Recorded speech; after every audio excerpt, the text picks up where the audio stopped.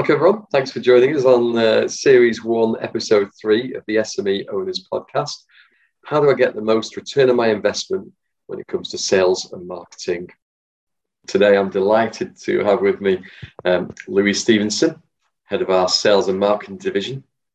So, Lou, just talk a little bit about why you're the person to answer the question when it comes to how do we optimize our return on investment from a sales and marketing point of view. Hi, Paul. So I have the delightful job of leading the Sales and Marketing Division for Rowan. Rowan is a modern search and selection business supporting SME clients to drive change and growth with private equity-backed businesses or privately owned businesses. And sales and marketing play an a really big part of driving a value realization or a change or a growth strategy. You tend to find that sales and marketing is at the heart of driving the growth in SME clients when it comes to value realization and change. That's what I do. First question really is, what do you think marketing meant before the world changed? Before the pandemic, marketing was always an important part of any overall business strategy. You see marketeers look at the 7 Ps, price, product, positioning, that market penetration, the research into who we're selling to, why we're selling to them, and our value proposition. And marketing's always been, at the heart of any business when it comes to strategic direction. The sales has been more of a human-led tactical approach. So, they're the relation builders. They're the people that go out and actually win the hearts and minds of the clients and engage with the clients. But before COVID, we already saw an increase in e-commerce and digital marketing skill and technology.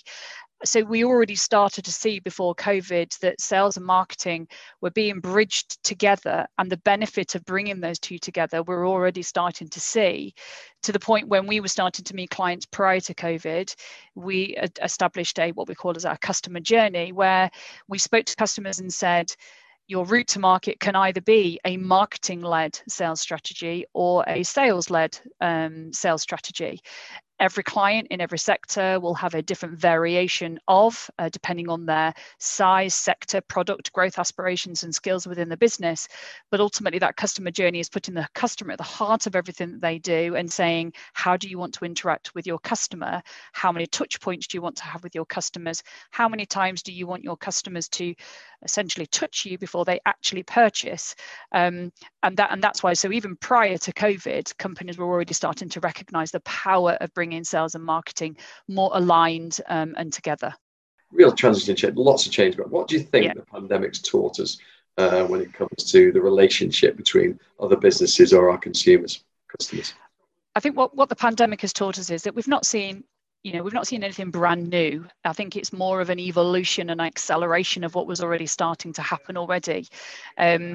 But there has been some lessons. So, first, technology. There has been a huge investment in technology. If you think about in February, March last year, the idea of us all working from home and interacting with our customers, like you say, via Teams and Zoom was there. We were all starting to do it. We were using these technology, but not the way that we're using the technology today. So that now technology has become a real central part of any sales strategy. That leads also into the power of data, that the power of data now is becoming seen as a real value in the business. It's no longer good enough to have a pipeline or a list of customers.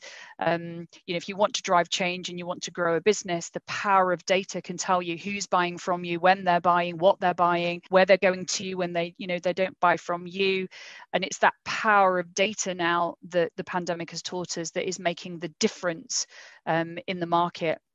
You're also seeing a growth in things like HubSpot, for example, and CRM systems. So that power of data now, and that, is becoming more and more part of your customer journey, making it slicker and quicker, and therefore increasing your customer experience, making it more user-friendly, and a much better buying experience for your customer. And then the other thing that we've seen really is that investment in skills at that management teams, coming together now is really seeing that being, strengthened the power of a business's growth ambitions. We talk about people powered growth, and if anything, the pandemic has taught us that strength of the management team driving your strategic direction has been really, really important. And that collaboration between sales, marketing, finance, operations, and the strategic leader has been cited as one of the reasons why during COVID businesses have become stronger and have actually evolved and been really agile through the pandemic. It's quite interesting. I was with a client yesterday, wholesale distribution business, that from their side, they're trying to understand why there's a greater multiple applied to an e-commerce business than there is a wholesale distribution business. So you might be able to gain 6x on your valuation on your EBIT as a wholesale distributor, and we're talking 10x, 12x, or even a revenue multiplier when it comes to e-com.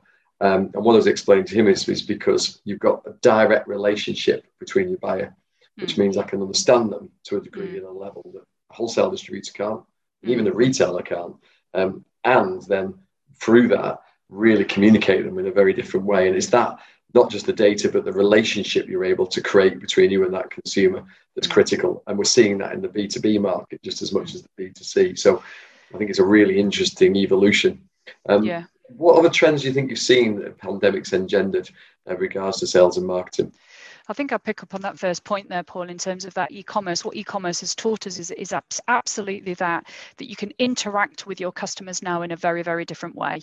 And again, what the pandemic has taught us in terms of what's coming out of that now is we're starting to see B2B customers now starting to want to have also, we call it a multi-channel approach to the market. So I might manufacture a product and I might have relied solely on retail in the past, but now through technology and the learning of the e-commerce market, I can now engage with my customer directly through an e-commerce channel. I can now start using Amazon. I can start using eBay. I can start using Facebook. Even TikTok's going to be bringing out an online purchasing platform. So all of a sudden, we're now starting to create communities online. And that's a very interesting way in terms of how do I interact with my customer and get that customer coming back to me time and time again. The big challenge, I suppose, in the future will be about how they manage that channel conflict. So, because if I'm selling a product into a retailer or a wholesale distributor and my customer can now buy something from me directly, then what a brand's now starting to think is, well, I'm now got brand conflict. So it'll be interesting to see now that channel conflict and that brand differentiator and how that develops. It's now not going to be just about communicating with customers, but actually a customer is smart. We're all buying online now, we're buying through an e-commerce, we all shop around. A customer's going to know if it's the same product on Amazon as it is on your own website. So it'll be interesting to see how that branding differentiator develops in that space. Our clients also want to understand their cost of purchase as well, and therefore their return on investment. So every penny we spend on marketing and PPC and SEO and social media and sales activity as well, our sales teams going out on the road and driving and all of that sort of thing. We want to decrease our cost per purchase, but also increase, our return on investment for every pound that we spend. And one way of doing this, again, the trends that have come out of it is by being tech enabled, again, driving into that data. So you can start to see what our consumers are doing. We're starting to hear words like personas and things like that. Again, they're not new things, but they're now being used in a more B2B environment. So we can start looking at how do our customers really interact. And some customers we're talking to now are surprised actually who purchased their product, where you might have thought that it was a younger audience taking, grandma bless her. My mum now is interacting with a bank online. They're now interacting with Amazon. My mum is purchasing things and getting, things delivered to her door. I never thought 6 months ago that would happen. So all of a sudden, it's not just an age thing now. It's everybody now is using an online channel. What advice would you give a founder who's seeing an opportunity when it comes to online, but has never done it before? So, you and I both work with a number of customers who have switched from wholesale distribution to now direct to market. We've seen manufacturers now think about product direct to market online. So out of all that, is there some sort of aggregated learning that you think we could share on this podcast? I think the ones that have done it really, really well are, first of all, they've really understood their customer and they've really understood what products their customer are purchasing. And then putting that on the right platforms. A lot of the companies might say, I need it on Amazon, eBay, Facebook. I need my own e-commerce website. But actually, in reality, it's finding out where your product is better placed. You don't have to do it all. It's about making sure that your product is in the right place for your customers that recognize where you're going to be. I think if you don't have an e-commerce website at the moment and you're not interacting with your customers through a multi-channel approach, then an agency will be the first point of call for you, in terms of, you can very easily go to an agency. You can very easily go and talk to, marketing, expertise, and experts that can help you design that function. But also what we find as well is by recruiting, marketing experts into the business and bringing them onto your management team also help shape, your marketing strategy moving forward. And then again, in an SME, we know that cash is king, and every pound you spend, you want a good return on investment. So the people that we're now recruiting into SMEs are people that recognize that do things strategically, slowly but surely, in terms of, let's try one channel first, let's see if it works. And sometimes you have to bit of a failing fast attitude of, let's give things a go, let's try, it might not work first time, but that's okay. And then from that you learn and you get better and better and better. And then the businesses that do really, really well are the ones where they build them slowly. So they might bring in someone for a digital expertise, then they bring in brand, then they bring in product, then they bring in e-commerce or marketplaces, and slowly evolve, rather than sort of, stopping one thing and then all of a sudden starting to do something very different. Yeah, I think that's fair. In SME, I think it's bringing people in who can do and drive and actually deliver, as opposed to necessarily investing too heavily in strategy in the early days. That gives you a sense of understanding, doesn't it? A touch and feel of your market, and then you can start thinking about greater investment as you start to see some form of return.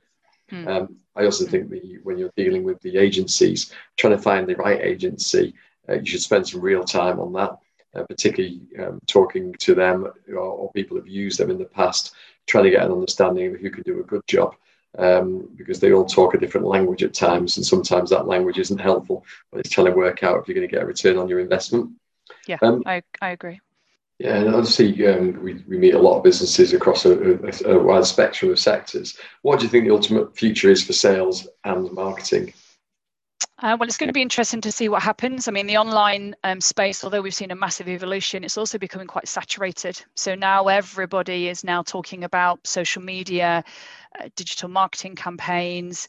We're starting to see a lot more, marketing going out there. So it's going to be around, we're all fighting for the top spots on the search engines. You're seeing more and more online technology come out. You're seeing an increase of different payment solutions online. You're seeing an evolution of different types of technology, that how to interact with your customers. Email marketing is becoming even more targeted and bespoke, and Google Analytics is changing how they measure success on websites. So it's all starting to, even evolve even more. And as modern technology gets better, then multi-channel will then start to get more saturated. Already talked about that brand differentiator. That's something that we really need to think about what's going to happen in the future as we now start moving into a more multi-channel approach. And then it's going to be really interesting to see about the sort of the human capital of sales, because traditionally that historic pipeline management and relationship management skills, they're still there and absolutely still required when it comes to key account management and growth within key accounts. And actually, going out and doing, solution design and winning more complex. But it's going to be interesting to see now how sales directors embrace technology and marketing and data and that commercial element, to see where, because they're the ones that will outperform their competitors, the ones that really embrace this evolution. That also then leads into events. Events are starting to happen again, but it's going to be really interesting to see, are companies going to spend on, going to events and paying for, stands in, conference centers and sending their staff, worldwide? Some people will, but actually now, is that going to be a trend that just goes back to the way it was? Are companies going to want to spend as much money as they were before, when they can probably get a more or a targeted data-led return on investment through a targeted marketing? So yeah, that's going to be really interesting to see. And that transatlantic travel, Is that going to be really high moving forward? We had a lot of people moving around the world, a lot of international travel. That's going to be interesting to see, that personal interaction. So that'll be interesting to see what happens there. One thing I do know is that SME clients that we work with embrace change, and that's the beauty of working in an SME client. They embrace change. They're very agile, and every candidate we see, either being a marketer or a sales or a commercial person, need to embrace change. So, and as things are changing so quickly, the people that are going to do really well within the SME market are the ones that embrace the change, but are self-taught, not frightened to fail fast, go and try things. Some things aren't going to quite go according to plan, not look for the finished article to start off with, not be frightened to go out there and learn new technology, embrace those new ways of working.